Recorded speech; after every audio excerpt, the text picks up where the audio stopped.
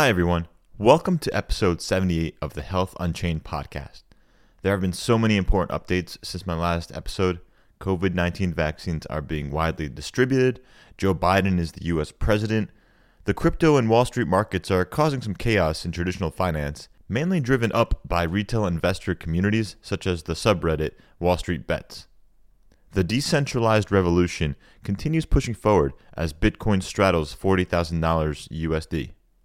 2021 is looking to be another very exciting year for the entire decentralized ledger technology space. However, there are still concerns about the new, more easily transmissible COVID-19 virus variants that have emerged in the UK, Brazil, and South Africa. We're certainly not in the clear yet, so if you can get a vaccine, I suggest you do so. And continue to protect yourself and others by following safe social distancing.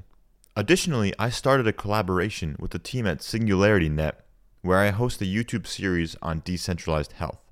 The format is a little different than my typical Health Unchained podcast, and our second episode with guest Dr. Maurice Ramirez should be out soon, where we talk about AI, disaster relief management, and many other topics related to decentralized health. I encourage you all to follow the Decentralized Health series and check out the latest episode on YouTube. In this episode of Health Unchained, we discuss a not-so-familiar topic: human hair supply, transparency, and tracking in South Africa. My guest is Shadrack Kubyani, co-founder of Coronet Blockchain. Shadrack is a former management consultant at Deloitte, and he founded the company Coronet Blockchain with his wife Priti to track the supply chain of human hair extensions to salons and individuals. You may be wondering, what does this have to do with healthcare? Well, for many people, and especially women, having a head of hair can significantly boost their self-esteem, confidence, and mental health. According to Shadrack, some people in Africa save over 3 months of their salary wages to buy human hair extensions. They say it gives them a superpower feeling. I really enjoyed my conversation with Shadrack and hearing his passion to improve the economic conditions in Africa. I hope you all enjoy this episode. Let me know what you think in the Health Unchained Telegram community or on Twitter. Remember, the Health Unchained podcast is for informational and entertainment purposes only, and we are not providing any sort of legal, financial, or medical advice. Please do your own research and due diligence before making any important decisions related to these matters. And now, let's get to the show. Hi, I'm your host, Ray Dogan, and welcome to Health Unchained. On this show, I will be speaking with healthcare entrepreneurs, thought leaders, and executives who are using blockchain technologies to revolutionize healthcare. These innovators are building the distributed infrastructure and diverse communities required for a trusted, secure, and decentralized healthcare ecosystem. Enjoy the show. What is blockchain? Was ist Blockchain? What is blockchain? The doctor will see you now. Welcome to Health Unchained. Today's guest is Shadrack Kubyani, co-founder and CEO of Coronet Blockchain, a startup in Africa working to provide end-to-end traceability and authentication of human hair extension products. We'll be talking about why this is an important and growing market and how it actually relates to healthcare, especially mental health. Thank you so much, Ray, and greetings to the listeners. Thank you kindly. Fantastic. And I think it would be great to get started by just telling the audience a little bit more about yourself and your past and who you are. Certainly. I am a native of the Northwest region, born and bred in South Africa on the rural countryside, took on the big city at 15, leveraged some educational opportunities, went straight into corporate, and my last corporate job, of course, was Deloitte, when I now went into management consulting with a specialty on African markets, growth and expansion in those spaces. And of course, that now led to blockchain as a priority vertical focus across the next decade or so. That's fantastic. Yes, I know you're very active in the African startup ecosystem as well. I'd kind of like to know a little bit more about when you actually first learned about blockchain, and then we'll get into the origins of your company, Coronet Blockchain. It was a bit of an accidental landing into the space, whereby we were just doing what we do in management consulting, scaling an entity that was on our dashboard.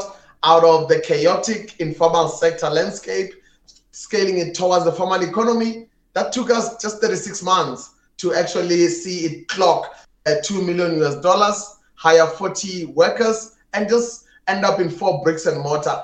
That got the neighborhoods talking across the mainstream and the informal economy. So with those discussions, that's how things began pointing in that direction, that a scalable Africa-facing blockchain solution is needed initially for the hair sector, but then there's other verticals and pipelines. That's how the journey departure came about.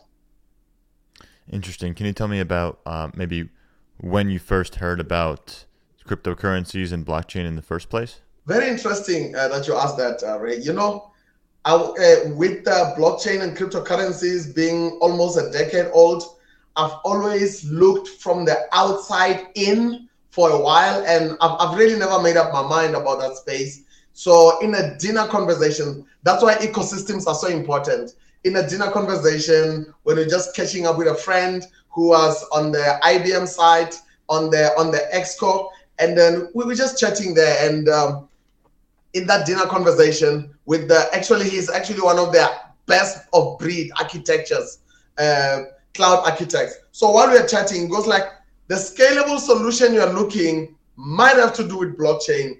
Do you want to investigate that?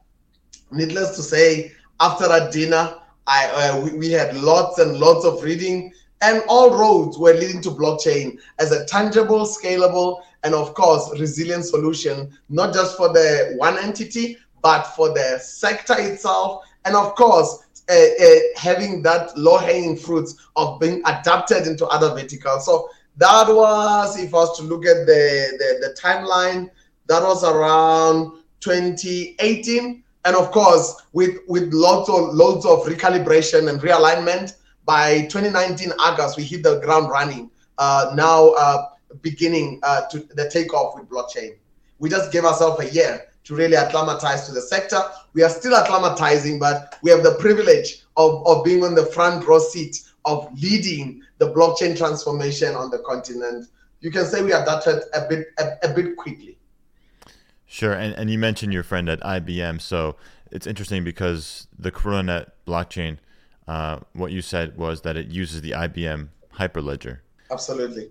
So let's talk more about it. Let's talk about what the problem is that you're trying to solve. I think that's an important, great place to start, and then we can get a little bit deeper into the human hair market. Certainly. So there are 3 pillars or 3 parts to the problem that we are solving. The first one is the product quality, or its absence, or its discrepancies. The second part is the lethargic, outdated sourcing mechanisms that have got way too many middlemen. I'm going to expand on that a bit. The last but not least is the lack of business infrastructure, business systems that see north of 80% of Africa-based salons battling sustainability to stay open, and of course battling access and financial inclusivity. On the quality side, if you were to look at how vast the global supply chain of hair is, it's got more than 100 human hands that are actually interacting with the human hair product. Way too many hands, way too many data sets and data touch points that requires some layer of a tech stack in order to ground all the moving parts to ensure that what it says on the box and what left India via the manufacturing hub of China and Europe are actually what has remained intact in the box through the whole processing mechanism. And of course, beyond quality authentication or quality monitoring, in the middle pillar, we've got sourcing. On average, those African salons, out of the 500,000 that do a bit of jet setting before the COVID-19 lockdowns, they spend north of $40,000 a year just on flights and accommodation and visas without even spending anything on inventory. So that was a bit lethargic, that was a bit inflationary, not only on the cost of travel, but they still had to deal with up to 4 middlemen between themselves and the hair factory. So they still couldn't take away the middleman effect that was unwelcome. On the business system, during COVID, regulation rollout and some of the intended COVID relief funds, that's where the salon sector discovered what we knew already. They were like sitting ducks. They had no paperwork, no paper trail, or any traceability and records that can now be taken to the bank as a form of unlocking either a relief or a funding mechanism. So they were financially excluded by virtue of being on a back foot from a business acumen or systems and administration. So what we are solving is across all those three pillars. Understood. And let's talk a little bit about, how hair extensions help people in terms of healthcare and especially mental health. I think that's very interesting because some people might look at this and say, oh, whatever, this is just a product for fashion or for aesthetics, but it's not a big deal. What would you say to that? Or what would your users?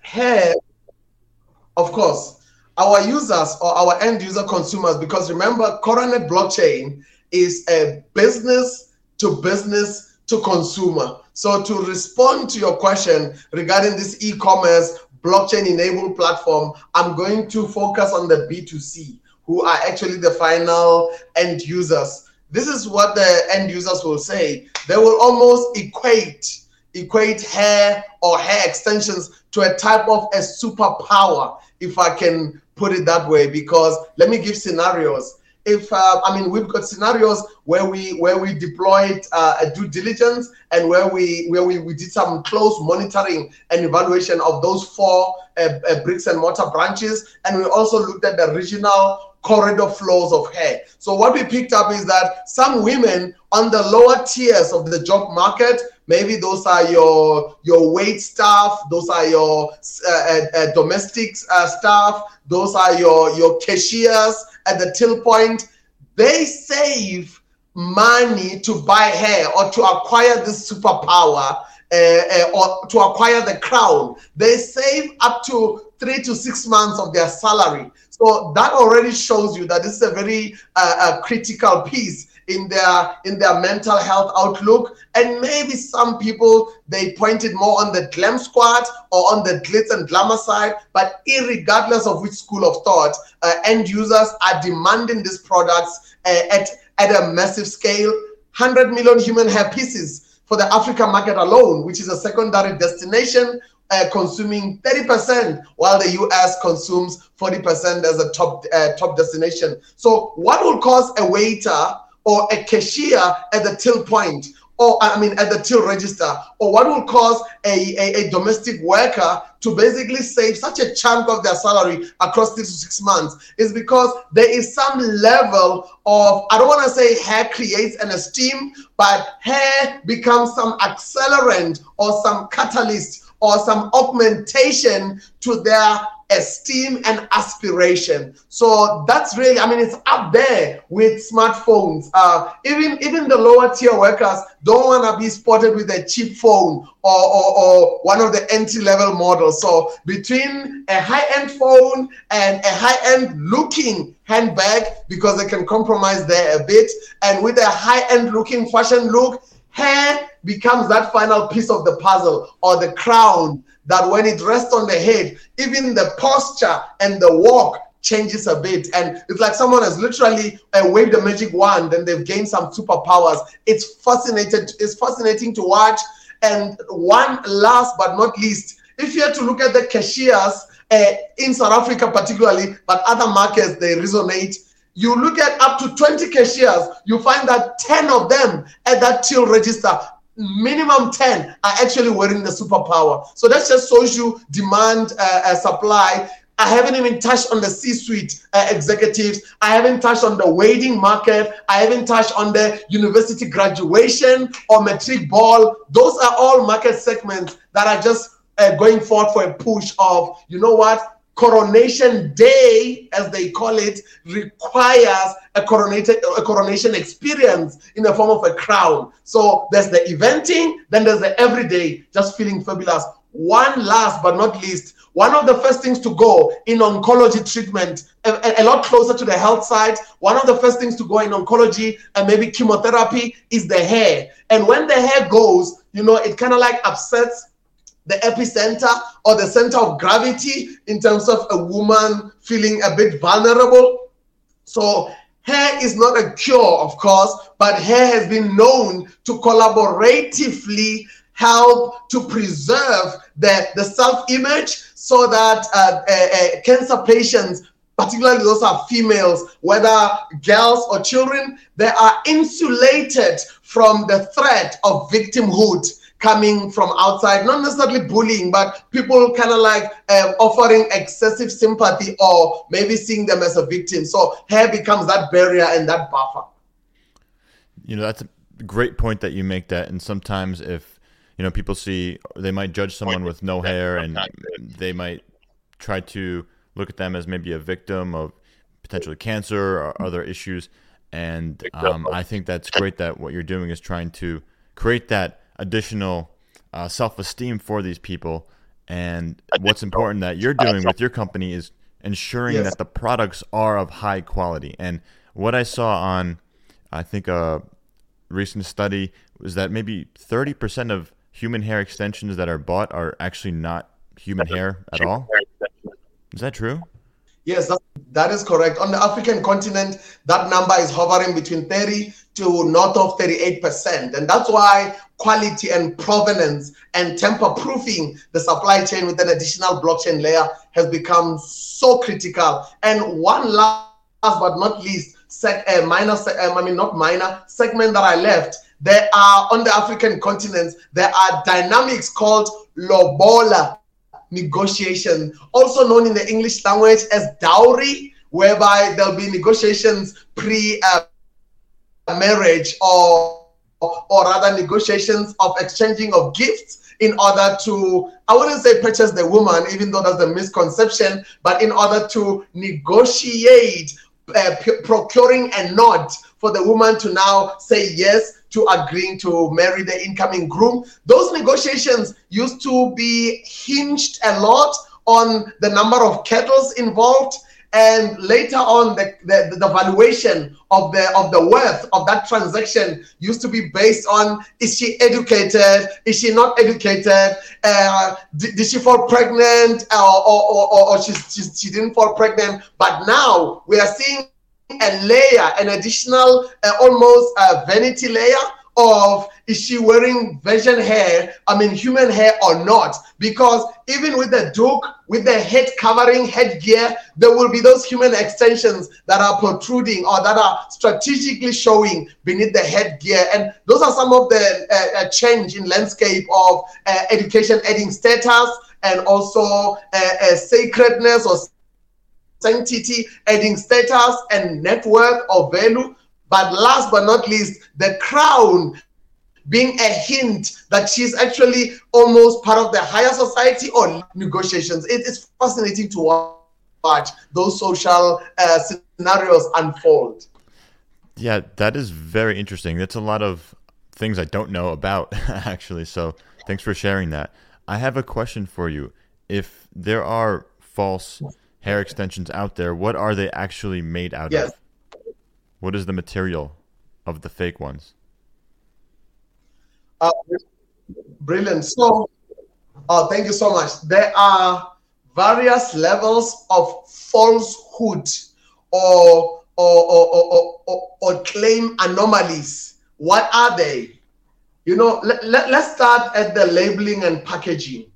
The packaging you get, maybe you are in Johannesburg, maybe you are in Nairobi, Kenya, maybe you are in Accra, Ghana, maybe you are in Lagos, Nigeria, or you are in Morocco. You get a label that says, listen, Shadrach, you've bought this for your wife and co-founder of Coronet. It says on the label, this is 100% human hair.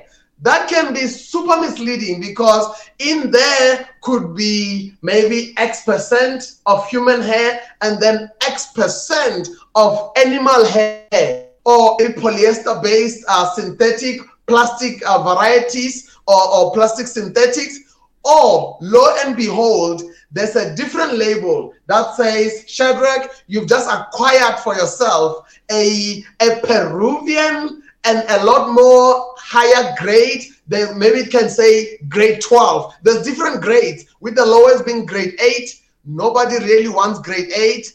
That's like the lowest tier. With the highest grade now that is being known is being grade 14. If you go beyond grade 14, you are really chatting into an uncharted territory. So if it says grade 12, meaning it's a superior grade, it might not be superior grade, because I just have to take the storekeeper's word for it or the salon owner's word for it, irregardless of where I'm sourcing it now, pre-full deployment of Coronet blockchain.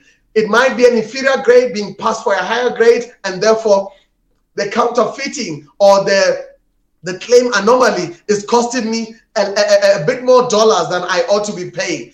It might also be counterfeit by virtue of sourcing location. It might say on the box, this is Russian hair. And just putting it out there, Russian hair is one of the most sought after, right up there, followed by Peruvian hair and other varieties. However, Indian hair or hair of Indian origin remains one of the most resilient, with India being responsible for 80% global output of hair raw materials. So is it from the source location that it says it is?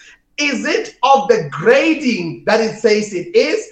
Is it 100% unadulterated as it says it is? Is it human? Is it plastic? The other one, you may hear that people will speak about, this is double drawn, this is single drawn. It gets a bit technical in the hair industry. All that, what that means is whether this was harvested or donated by a single donor. That's where people will speak about this is virgin hair, or was it multiple donors where it was gathered from a temple floor. So the mechanics of the hair trade get very exciting. There's way too many moving parts, which is why for you to save yourself school fees or tuition fees in learning the trade, the quality, and maybe avoid being part of the 9 million consumers on the African continent that end up with counterfeit hair out of the 24 million. You may want to go the safe route and allow technology through Coronet blockchain to do the heavy lifting. So yes, those are the moving parts, and those are the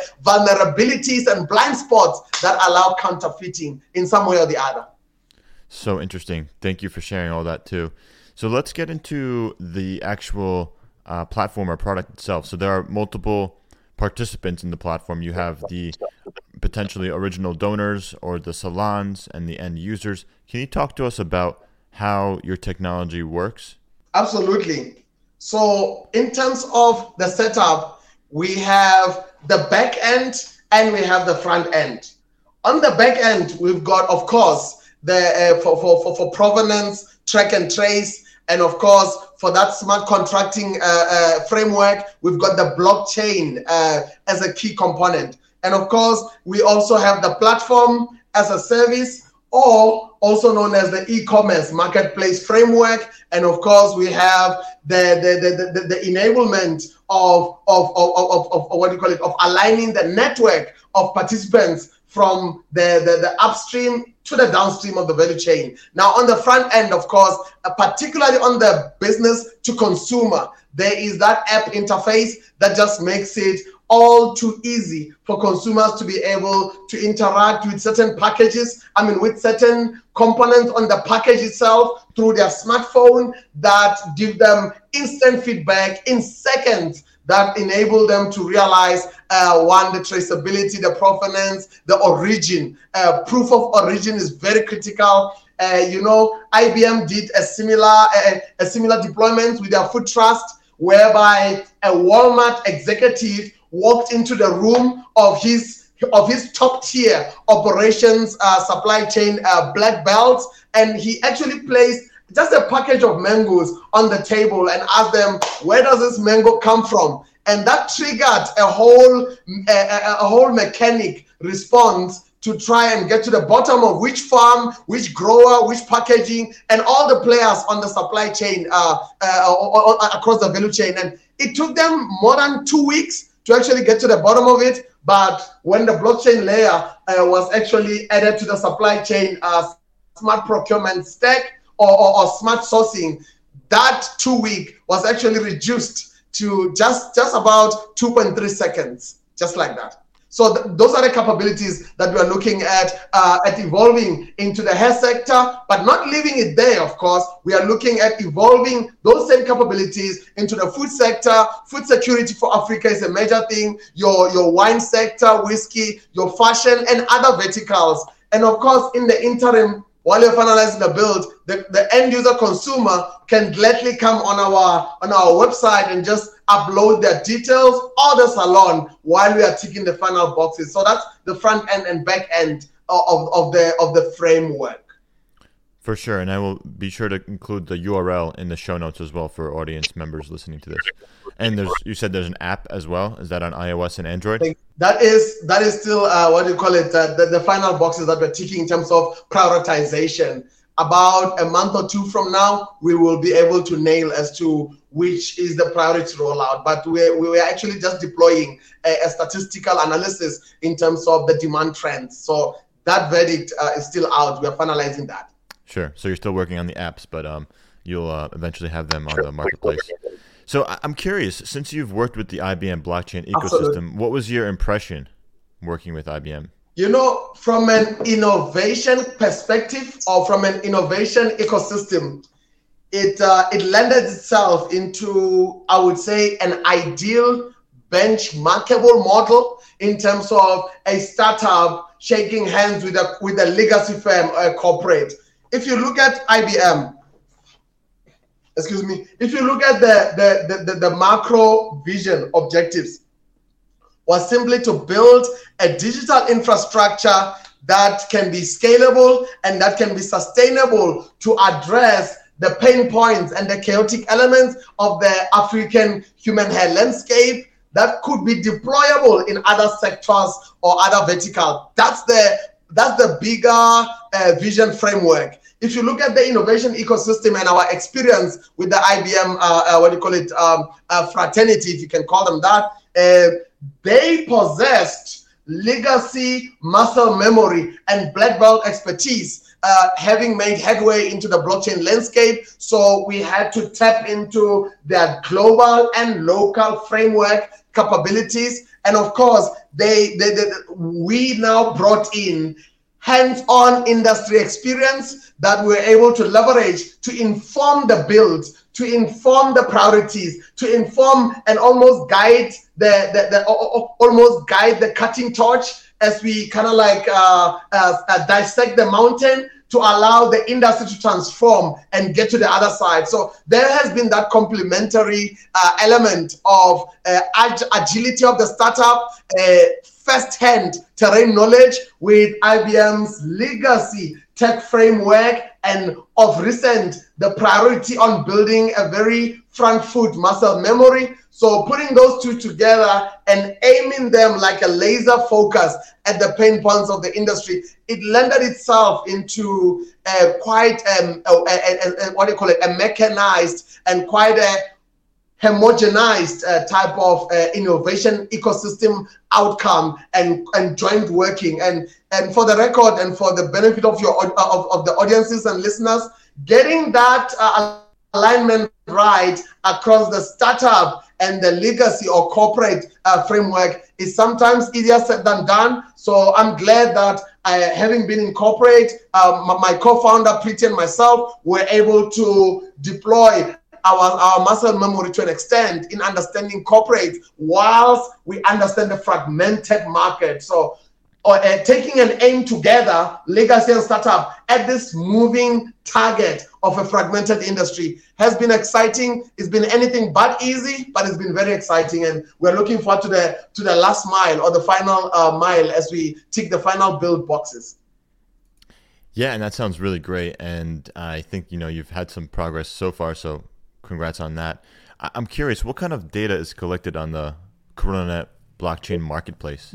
Our priority data sets or data points or our priority touch points is first and foremost the who. I've mentioned earlier on, just for the courtesy reminder to the audiences, that up to 100 hands can interact with a single bundle of hair from source up to the shelf, or source up to the head of a consumer or a woman. So the who touches that hair at what touch point, whether it's the India temples, whether it's the India auctions where the temple hair is now being auctioned off, whether is the beginning miles of the transit point, whether is through the customs and borders, whether it's now being funneled into China or into Europe. Those are the major manufacturing hub capacity, whether it's now being, it's evolving through the 16 to 20 steps inside the factory that actually make up the processing mechanisms, including applying the dyes, applying the hygienic processes, aligning the cuticles, and just kind of like pre-packaging and final packaging the hair and all the barcoding and all those. So there's quite a number of moving parts. The transit points bring other elements of the who, and as it makes its way now through Africa Customs, whether it is being sourced by the Africa Salon, who spends $40,000 US out there, or is being brought in by other means or mechanisms. Air freight is responsible for more than 90% of the human hair as a high value material. It follows the same route as cell phones, basically smartphones. And the how, so there's the who and now the how. What was the involvement? Was there an inflationary point of too many middlemen? Or was there just a healthy balance of middlemen? Were there certain factory processes that were actually promised on the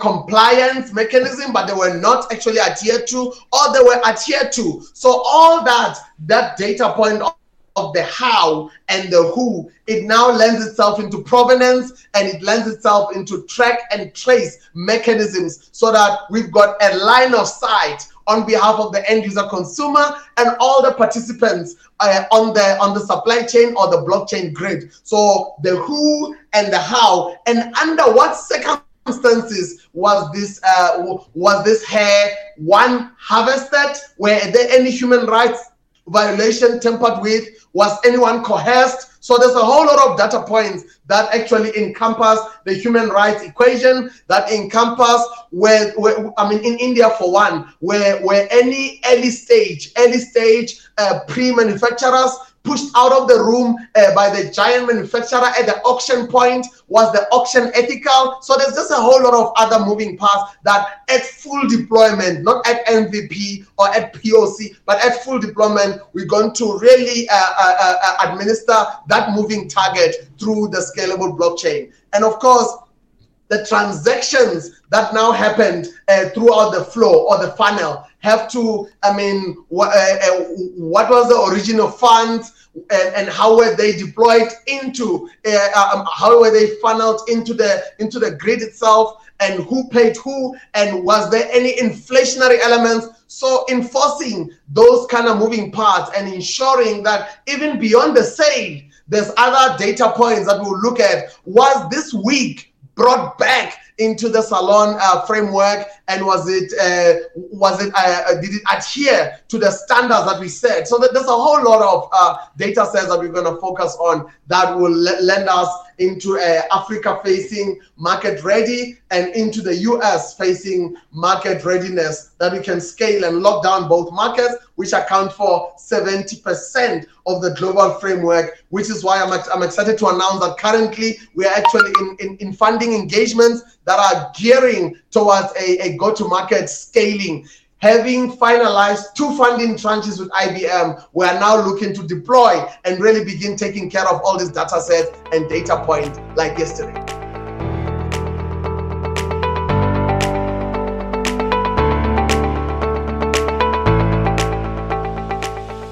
Welcome to the Health Unchained News Corner. In January of 2021, AstraZeneca in Estonia partnered with data security and blockchain firm GuardTime to participate in their Vaccine Guard pilot. Iceland, Hungary, and Estonia are the first countries to sign up to the new platform supporting the global COVID-19 vaccination program. According to Aine Aviksu, Chief Medical Officer of GuardTime, Quote, VaccineGuard will provide proof of critical data accuracy, from verifying the vaccine against authentic vaccine data repositories, managing and monitoring compliance with national and local mandates on distribution and administration, to priority groups for inoculation, to patient verification and eligibility, and real-time updates to health authorities, giving them better insight into the vaccination program, progress, and success. Unquote. Vaccination passports and the idea of immunity passports are hot topics as people try to get back to normal life. This is one of many types of digital health technologies being used to facilitate the global rollout of the COVID-19 vaccines. While this is a great step forward for the world, there are still many questions about the effectiveness of the vaccines against new coronavirus variants. Tune into my next episode of Health Unchained, where we do a deep dive into this specific pilot project with guest Ayn Aviksu, Chief Medical Officer of Guardtime, as my guest. You can find a link to this news article in the show notes. And now back to the episode with Shadrach Kubiani, co-founder of Coronet Blockchain. I wonder, is part of your strategy to actually increase the localized marketplace? And so instead of having so many middlemen, are you trying to reduce the supply chain to make it shorter so that the origin of human hair is closer to the end consumer? So you're creating like a sort of like a maybe even a C2C kind of development where a person can donate their hair directly to a consumer, or maybe there'll be one or two middlemen instead of 4 or 10? That is correct. Enabling that, unlocking other trade platforms or trade avenue for intra-trade or intra-exchange.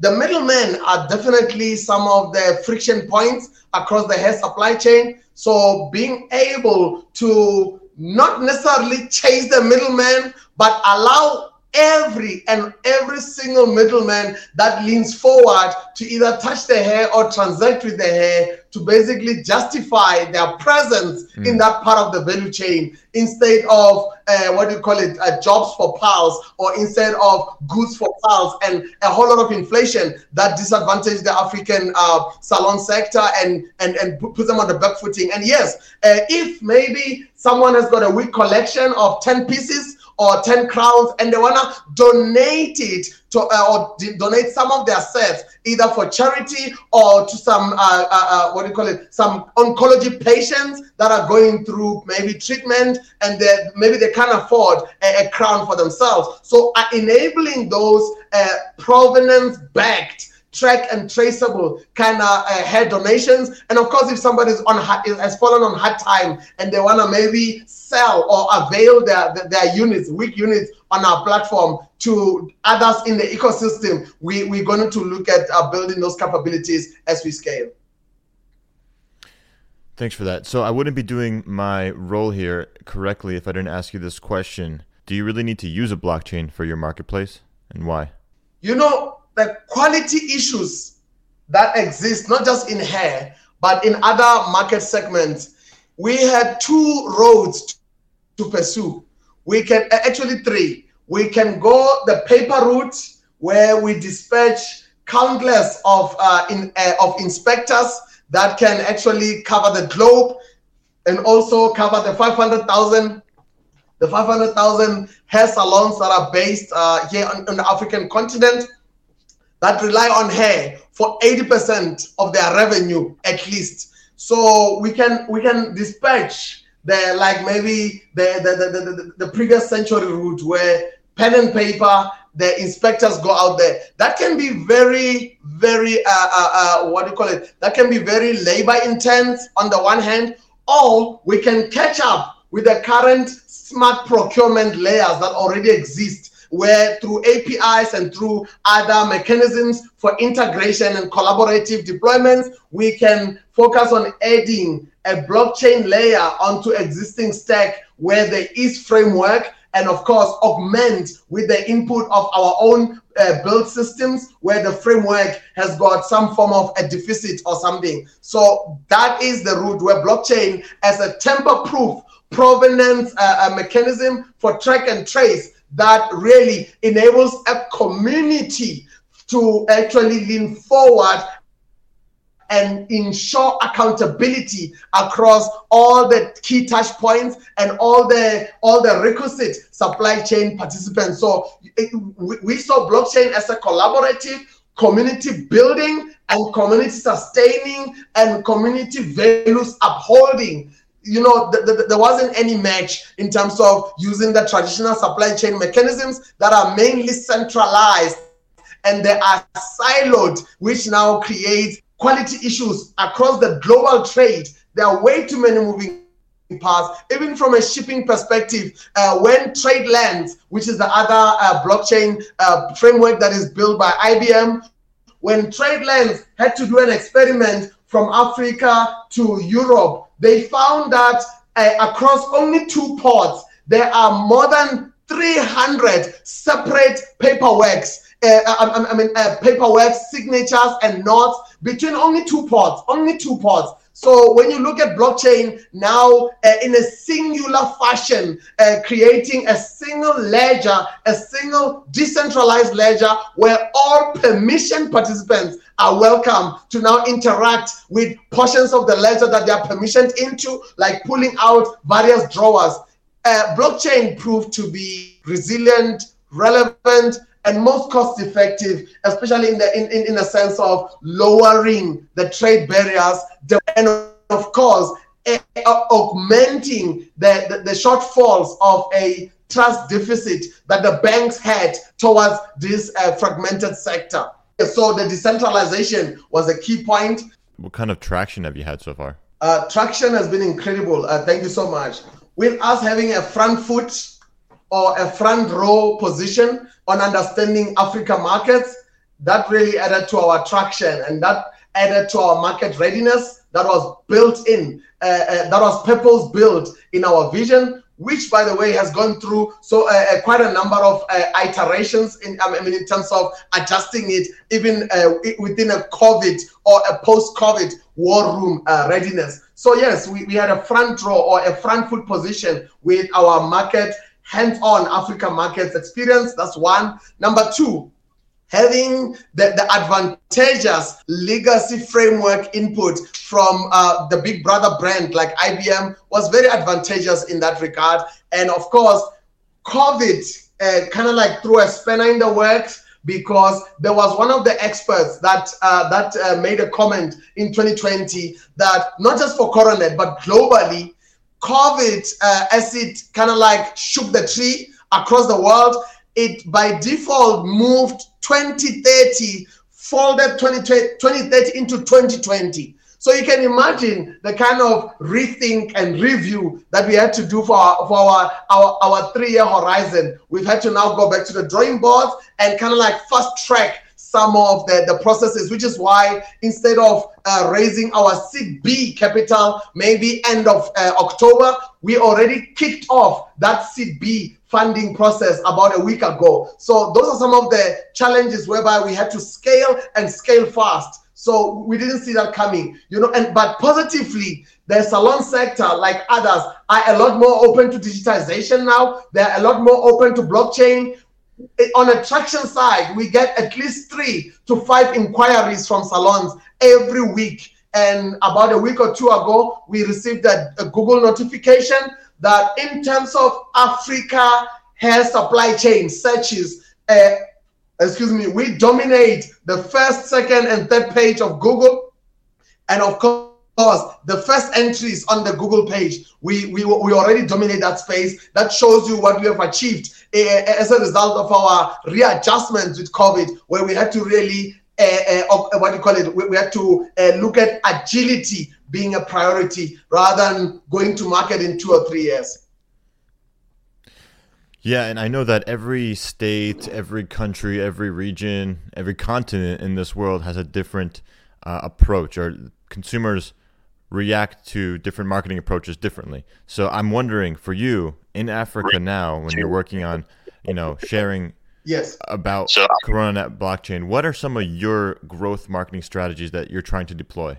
So I'm thinking maybe you have some digital growth strategies. You mentioned Google. Are there any specific things that you're doing now, or is it still kind of too early, or what are you thinking there?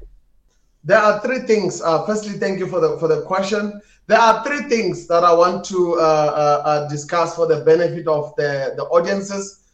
The first thing that comes to mind is that on the first Continental Free Trade Agreement went live, which from a policy perspective prioritized the harmony and the inter-trade across the 53 states that have or that are already on board with the agreement. So that's the one thing that at a macro level is going well for Coronet, that across the continent of Africa, intercontinental trade is getting a nod on various levels, on various touch points. That by default, through policy, is paving the runway for our takeoff, even as our takeoff is aptly timed, happening happening maybe a month or two after the agreement went live, turning Africa into the largest trade bloc in the world, free trade bloc, that is.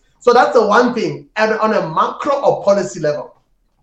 On an operational level, by June last year, by June 2020, we had already secured all the priority core supply chain participants that are required for our POC and of course, POC MVP hybrid. We have already secured those participants across the global framework, beginning at a very strategic level of the India temples, right into the manufacturing hubs, right into transit points, and right into the salons that are really critical mass participants, and right into the stylists that also purchase the hair in order to assemble it into wigs, custom making, and of course, select consumer ecosystems that we have. So we've done that like in June last year. We were very, very market aggressive as a result of our muscle memory on business development, deal making, and those kind of things.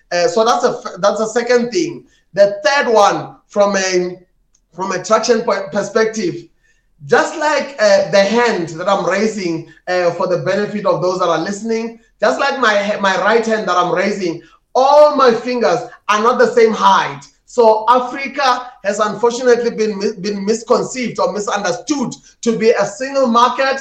We may be, as a continent, the largest free trade bloc in the world, but that does not mean that we are a single country.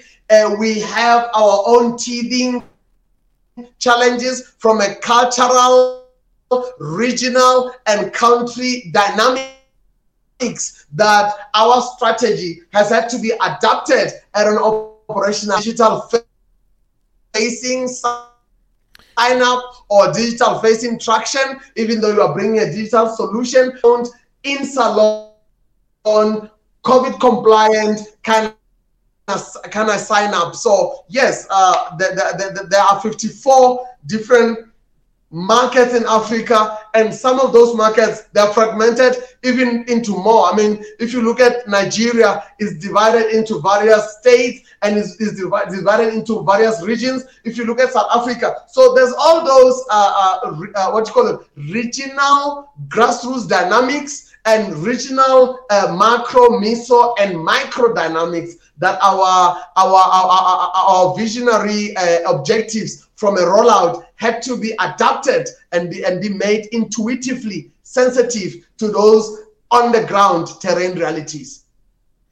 Right, and there was a little bit of static there on the connection, but I got what you said. You're saying that Africa shouldn't be looked at as one giant market. It's actually many different subsets of many different other markets and regions, and we have to, treat them, individually as they are and adapt to, their needs and wants and desires there. So I agree. But you're the expert, so that makes sense to me. So what is your roadmap for 2021 and beyond? Absolutely. If you look at our post live or our post switch on deployment, we are looking at an 18-month horizon of finalization of 20 global manufacturers, of 2,000 salons, 4,000 stylists, and of course, across that same 18-month horizon, ensuring that the onboarding of 100,000 consumers on our platform out of the 24 million on the continent. And of course, in that same time frame of 18 months, we are looking at prioritization of funneling through 1 million hair bundles or hair units through our platform in order to meet those priority objectives, to give us that single traction, tweak all the moving parts, and ensure that we now look at the bigger, wider pool of 24 million consumers, 500,000 salons, 2 million stylists down the line. But the first 18 months, first mile, that's what we're looking at from a drone perspective. Got it. Thank you for that. So I have a couple personal questions, and I think we can wrap up, and really appreciate your time, by the way. If it's not too personal, what would you consider to be your biggest mistake?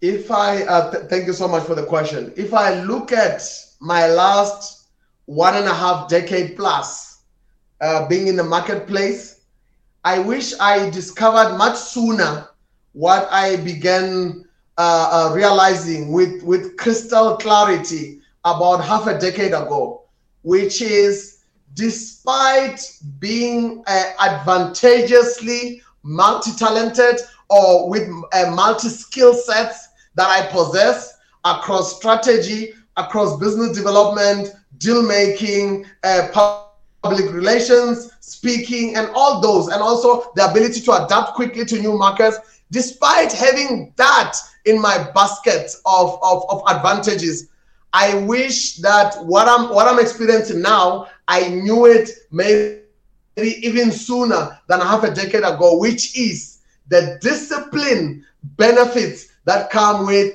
cherry picking a single vision priority, to speak into it, to speak around it, to work only around it as a core, and just be known for it, and just eat, breathe, breakfast, lunch, dinner around that core priority. Because even now, if you're to ask me, what am I doing at any given moment? It's supply chain, blockchain, Africa continental free trade, and of course, bringing inclusivity around that. So I eat, breathe, speak, and sleep and dream blockchain. That's it. Had I done that maybe a decade earlier, I shudder to think, even if it wasn't blockchain, but had I, with the savage level discipline, had I cherry picked that single focus, single vertical, I think my 10xing personally and for the companies that I'm part of might have happened sooner. So juggling a bit too many balls might look like a strength, but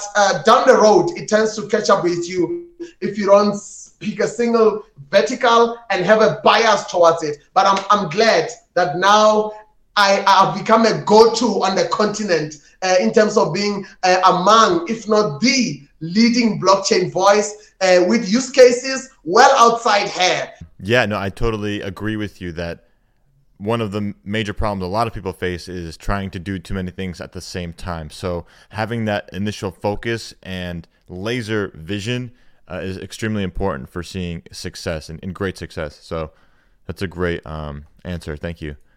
What is your favorite book that most influenced your universe?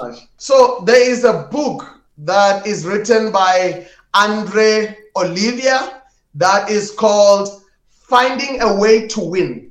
It was written some time back, about almost half a decade now, but that book has become like top on my shelf. I've now read it multiple times, particularly with the unique COVID landscape that we've had to navigate, where resilience personally and in a business context is no longer negotiable. So Finding a Way to Win by Andre Olivia has proved to be a book in season, along with other books that I have on my shelf in tech and in other spaces.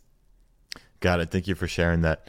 Well, Shadrach, it's been such a pleasure speaking to you. I've learned so much about this industry I didn't know about before. So thank you for sharing it with me and my listeners.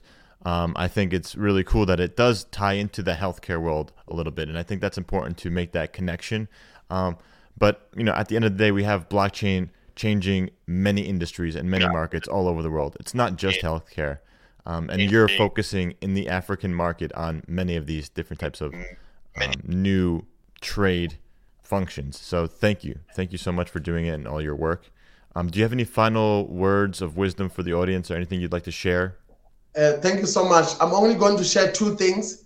The first one is that whilst our vertical for the foreseeable horizon remains here as the initial box to tick, we've already been approached by prestigious institutions and funding calls for grants. We've been approached to now adapt our track and trace solution for blockchain into the other verticals, with the first one being agriculture for traceability to ensure food security. So that's another one. So there are other verticals that are now being added onto our request list. So this one is just putting it out there. The second one is the benefit for the audiences. Perhaps I'm hoping it will not take a decade for the audiences to figure out what their North Star or their true North ought to be. I'm hoping whether they're in healthcare, whether they're in technology, or whether they're in the hybrid of both worlds, I'm hoping that by the time 2021 rolls forward, their true North will either be discovered or be revisited. Much, much appreciated. Thank you so much for having me. Hey all you cyberpunk health warriors and nimble digital disruptors. Check out healthunchained.org and remember to subscribe to Health Unchained on Stitcher, SoundCloud, Google Play, and iTunes. Join the Health Unchained community on our Telegram group t.me/healthunchained. If you enjoyed this episode, tell your friends, your bosses, your teams, your students to listen and subscribe. Thank you.